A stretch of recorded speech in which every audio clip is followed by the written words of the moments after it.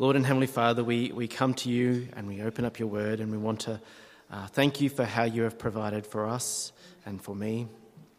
Lord, I want to thank you for the resources that you have provided, for Keith and for the commentaries that you have had wise men write. But Lord, we thank you supremely for your word, and your word is truth. Lord, we pray that we would hear your truth today, that any falsehood from my lips would fall aside, Lord, and that we would hear from you your truth. We pray these things in Jesus' name. Amen.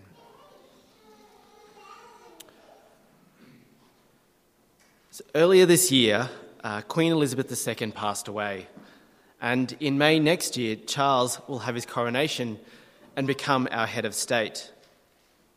I can't imagine you didn't know this. It was one of the major news events of the year. And this year, this news has fired up debate whether Australia should become a republic. I'm not here to persuade you for or against Charles, but I will ask you, what impact would living under a British king have for you in your daily life as an Aussie?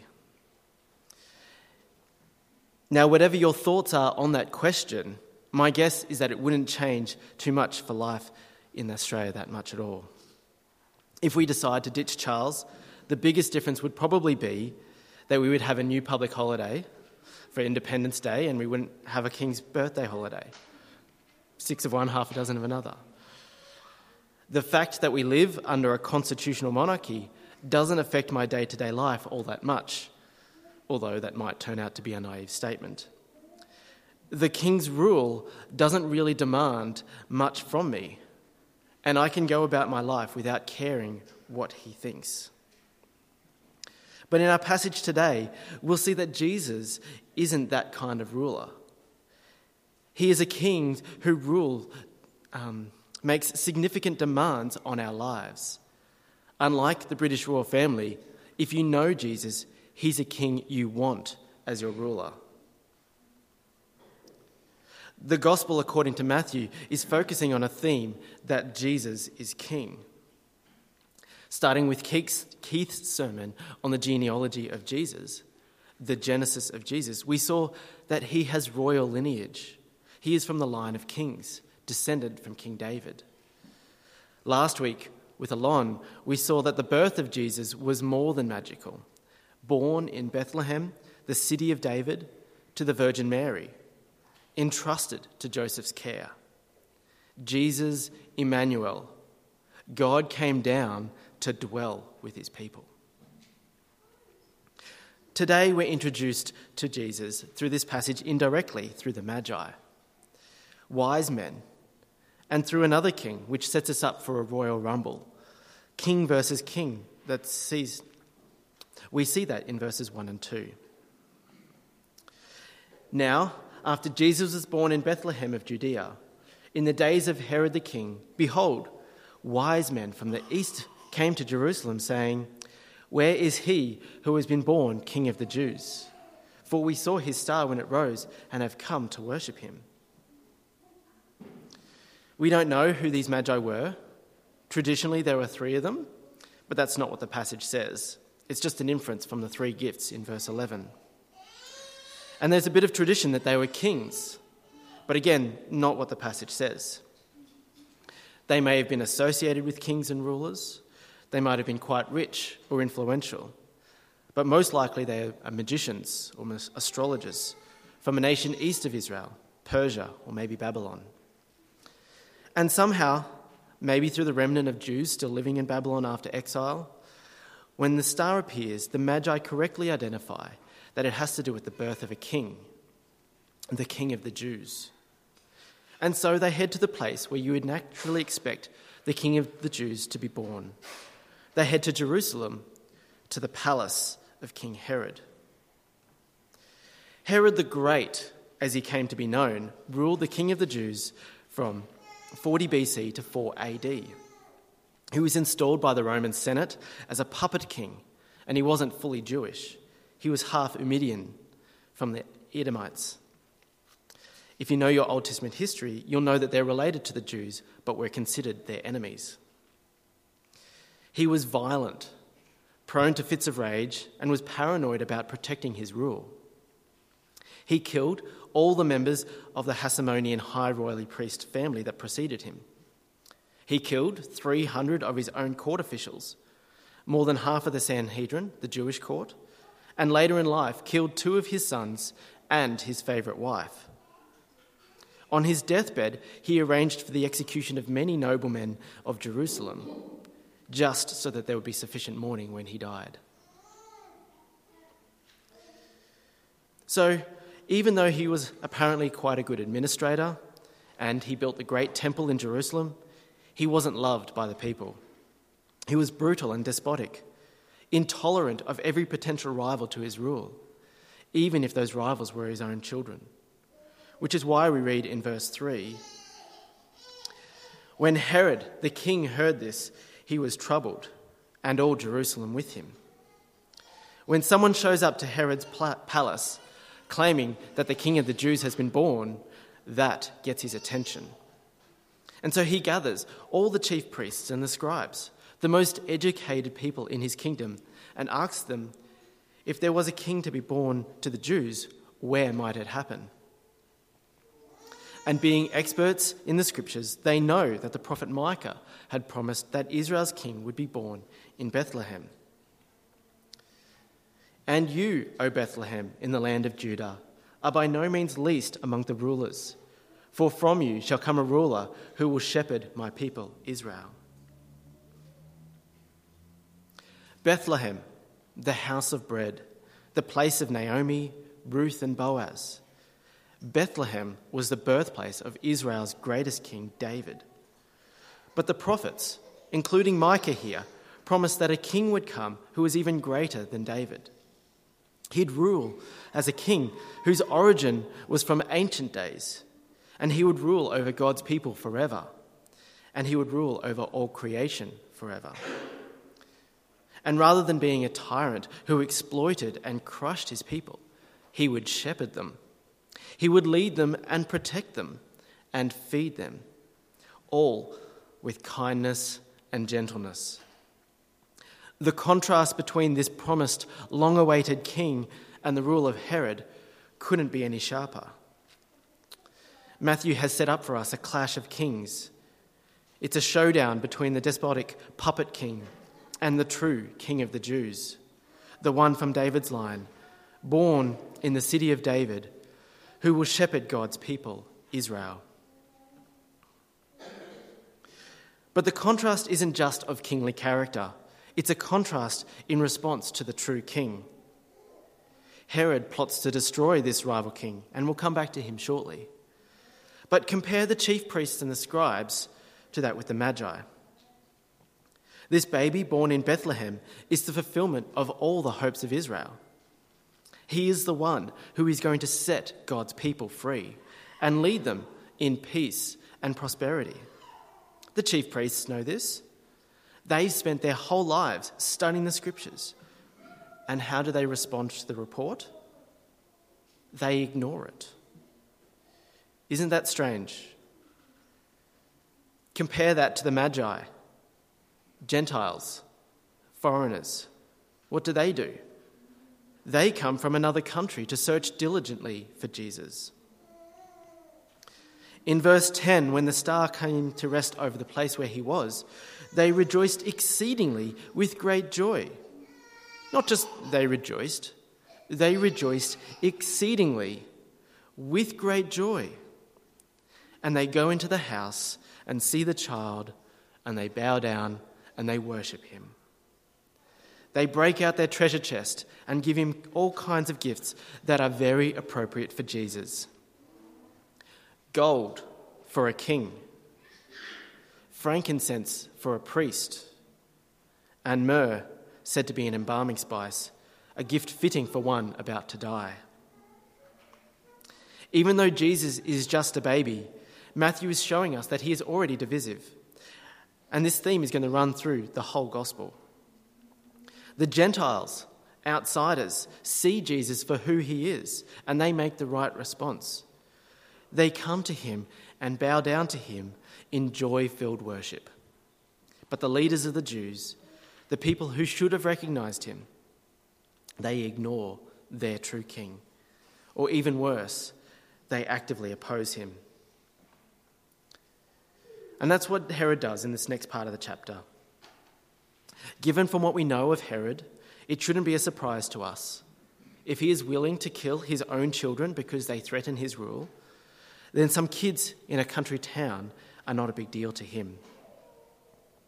But God is at work protecting his son and his king, and he prompts Joseph to take evasive maneuvers.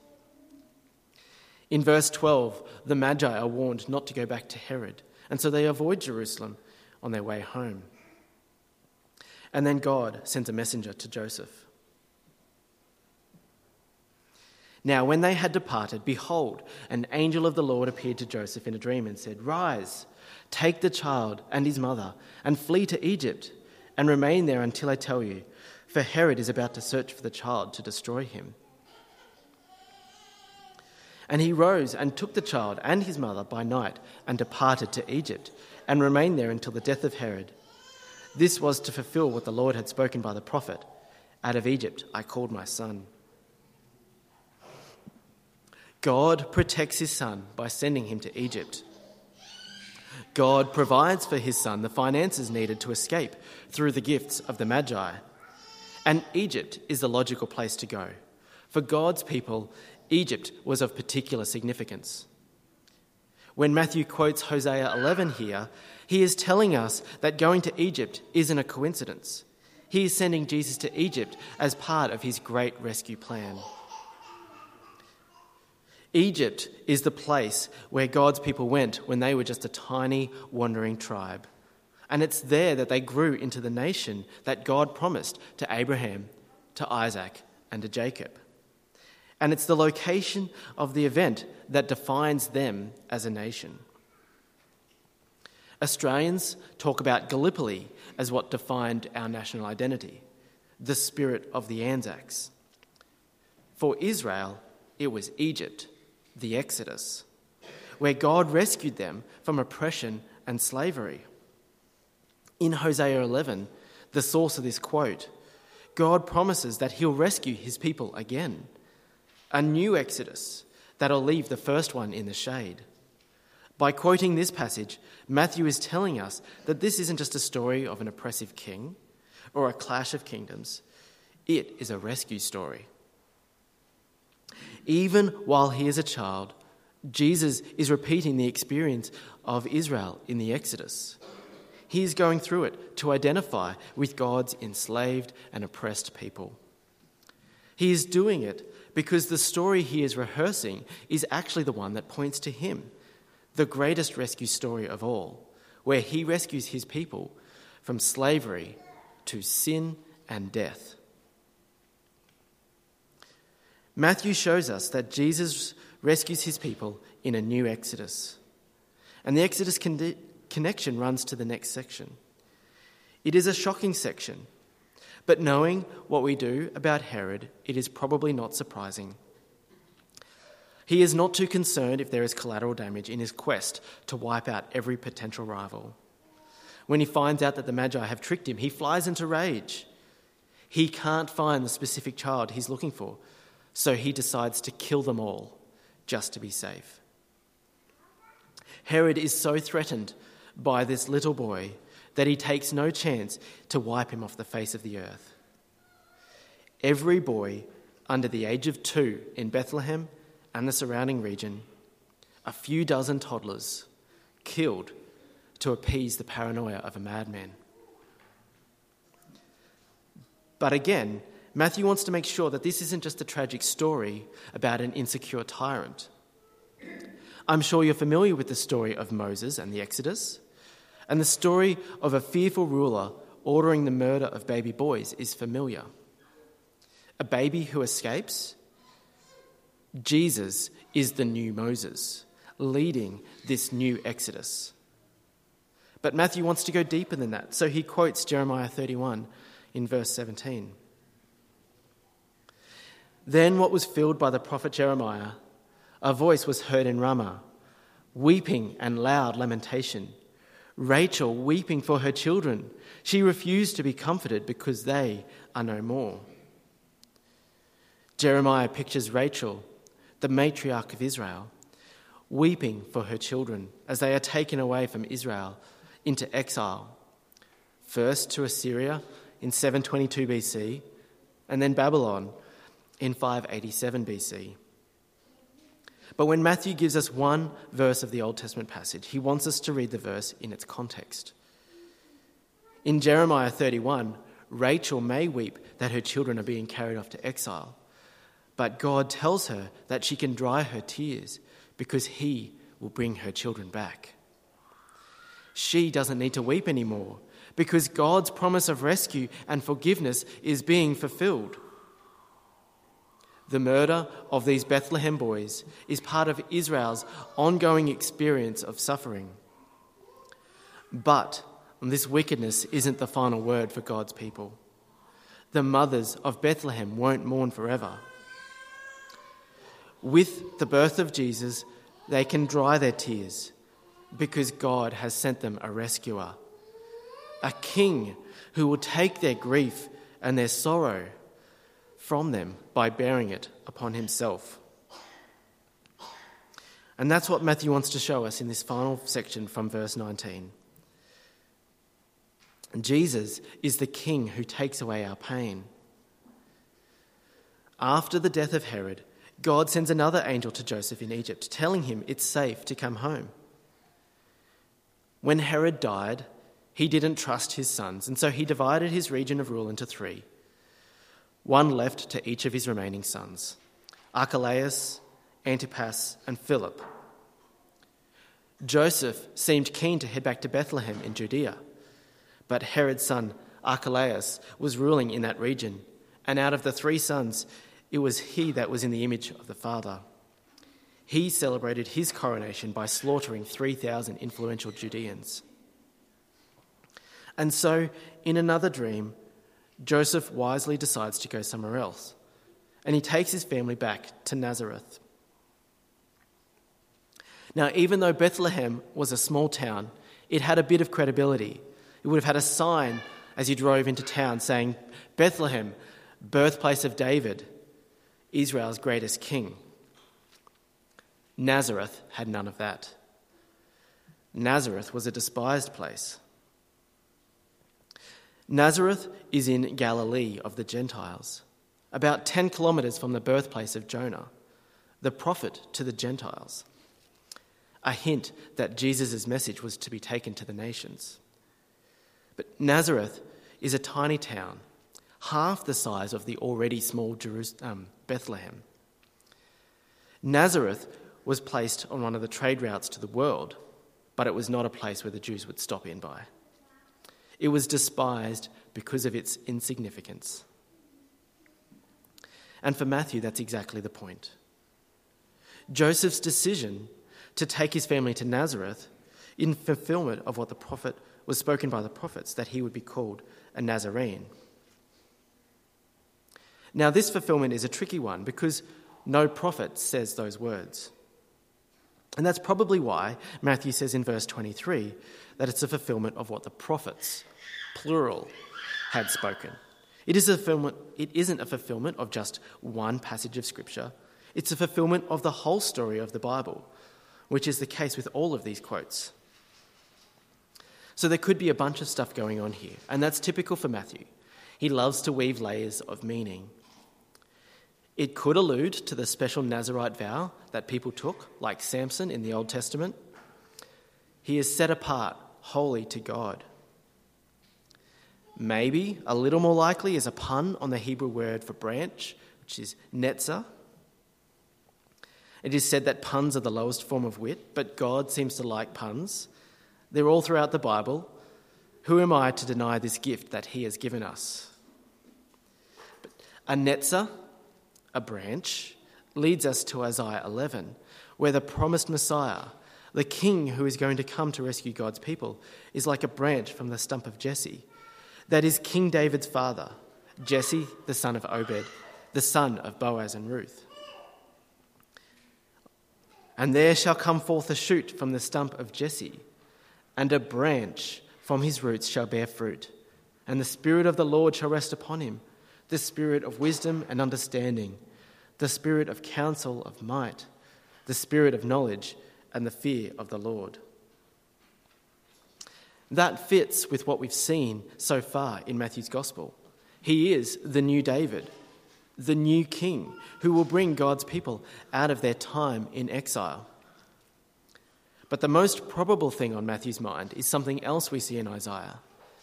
The fact that Jesus comes from a town that is despised, like Nazareth. It shows us that Jesus is the despised suffering servant in Isaiah 53. Verse 3 says this about him. He was despised and rejected by men, a man of sorrows, acquainted with grief, and as one from whom men hide their faces. He was despised, and we esteemed him not. This baby, the one that we've seen, is the long-awaited king from David's line, the Son of God who becomes human, the one who is going to rescue God's people and end their time of exile. He does it by becoming one who is despised and rejected. Having Nazareth as his hometown was a stumbling block for a lot of Jews. Think of Nathanael in John 1. Can anything good come from Nazareth? And that rejection is a theme that runs through his whole life and ministry. And it reaches its fulfillment in Jesus' execution on the cross, where the Son of God is rejected by his own people and by his own creation. And that starts here with his rejection by Herod, the puppet king rejecting the true king. This little boy was such a threat that Herod was willing to kill every boy under 2 in the region around Bethlehem. And that might sound extreme, but if you don't see this little boy as a threat, then perhaps it's because you haven't understood him properly. If you really saw who he was, then I think you might see him as a threat too. Because this story isn't just a clash of kings, it's a clash of our allegiance.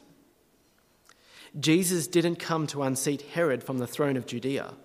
His sights were much higher than that. He is a king who doesn't demand just our outward allegiance. He demands that every knee in heaven on earth bow before him. He demands to rule every single moment of your life, every single thought in your head. There is no part of your existence that he doesn't rule over. Jesus is king, not just over Sunday, one night a week and half an hour in the mornings, but king over the whole week, over our whole year, over our whole lives. That is a threat because we want to run our own lives. The mantra of this culture is, be true to yourself. You are the ruler of your own life. No one else can tell you what to do or how to be. Our sinful inclination is to run our lives as a republic of one, where I am the president. And so, if you want to rule your own life, then this little boy is a threat to you. And so the second implication we can draw from this passage is that it is possible to know all of this, to know all the details about Jesus and still not get the point. The chief priests and the scribes that Herod called together, they knew all the details they needed to correctly identify Jesus. They'd spent their whole lives studying the scriptures that pointed to him. He is the king and the redeemer that the people had longed for hundreds of years. And what do they do when they find out that the baby is born in Bethlehem to be king of the Jews? Nothing. They go home. We don't know why, but if I can draw some of Matthew's later chapters into thinking, it may be that they see Jesus as a threat too. It's possible to have all the clues and miss the one that they're pointing to. Even if you've grown up in church, You've heard all the Bible stories. Maybe you're the kid of an elder. That counts for nothing if you won't give up the rule on your own life and hand it over to King Jesus. But if you follow all the information, you follow the clues to Jesus and the king that they're pointing to, you realise that his rule isn't actually a threat at all. We're threatened by the rule of Jesus when we think that he will rule us with an iron fist, that his aim is to suck out all the fun and joy out of our lives. We might not think it explicitly, but that is how we feel. We feel that having Jesus rule over us will be like that. But if we feel that, we've mistaken Jesus for the sort of king that Herod is. When we follow the clues to see who Jesus really is, he is not a tyrant.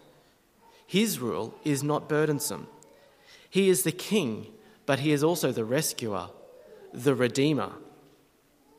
Jesus, Emmanuel, both 100% God and 100% man. He is our perfect kinsman redeemer, the king redeeming a people to himself. This king hasn't come to lay out burdens upon us. He's come to bear our griefs and our burdens and our sorrows. The very next verses in Isaiah 53 about Jesus, the despised servant, says this: "Surely he has borne our griefs and carried our sorrows. Yet we esteem him stricken, smitten by God and afflicted. But he was pierced for our transgressions. He was crushed for our iniquities. Upon him was the chastisement that brought us peace. With his wounds we are healed." Jesus hasn't come to lay out burdens upon people. He's come to relieve burdens of the already afflicted people. He's come to relieve the burden of an oppressed people who have been sinned against and hurt. He's come to relieve the burden of a broken world filled with conflict and strife. He's come to relieve the burden, as Isaiah says, of our transgressions and our iniquities. He has come to redeem us, to bring us into his kingdom as his people. Israel couldn't redeem themselves from Egypt. Judah couldn't bring themselves back from exile. These horrors are just a picture of the slavery and exile that we all live in because of our sin, and we can't deliver ourselves. But Jesus is the King who has come to do it for us.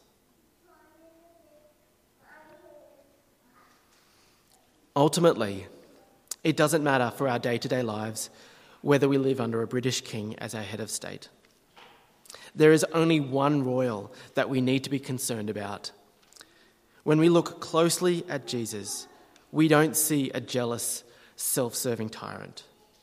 We see a king who demands that we submit every area of our lives to him, and then he rules it with gentleness and mercy and grace. He rules it by taking all of our burdens and bearing all of our griefs and our sorrows. He rules it by taking the punishment for our sins and suffering and healing and peace. Let us pray. Our Heavenly Father, we thank you and praise you for this baby that we've met today in your word, the one who is the King of the Jews. We thank you that you preserved him through oppression and violence and opposition. Father, we pray that you'd help us follow the clues and see what sort of king he really is. Help us see that his demand on every area of our lives is not a burden, that we won't miss out on something good. Help us instead see that he has come to relieve our burdens, to bear our sins, and to bring us peace and healing. Help us see that he is our Redeemer, who has rescued us and brought us into his kingdom. Help us see that it is a delight to sit under his rule. And help us, like the Magi, to joyfully come to bow down and worship and obedience to him. We pray this in his name. Amen.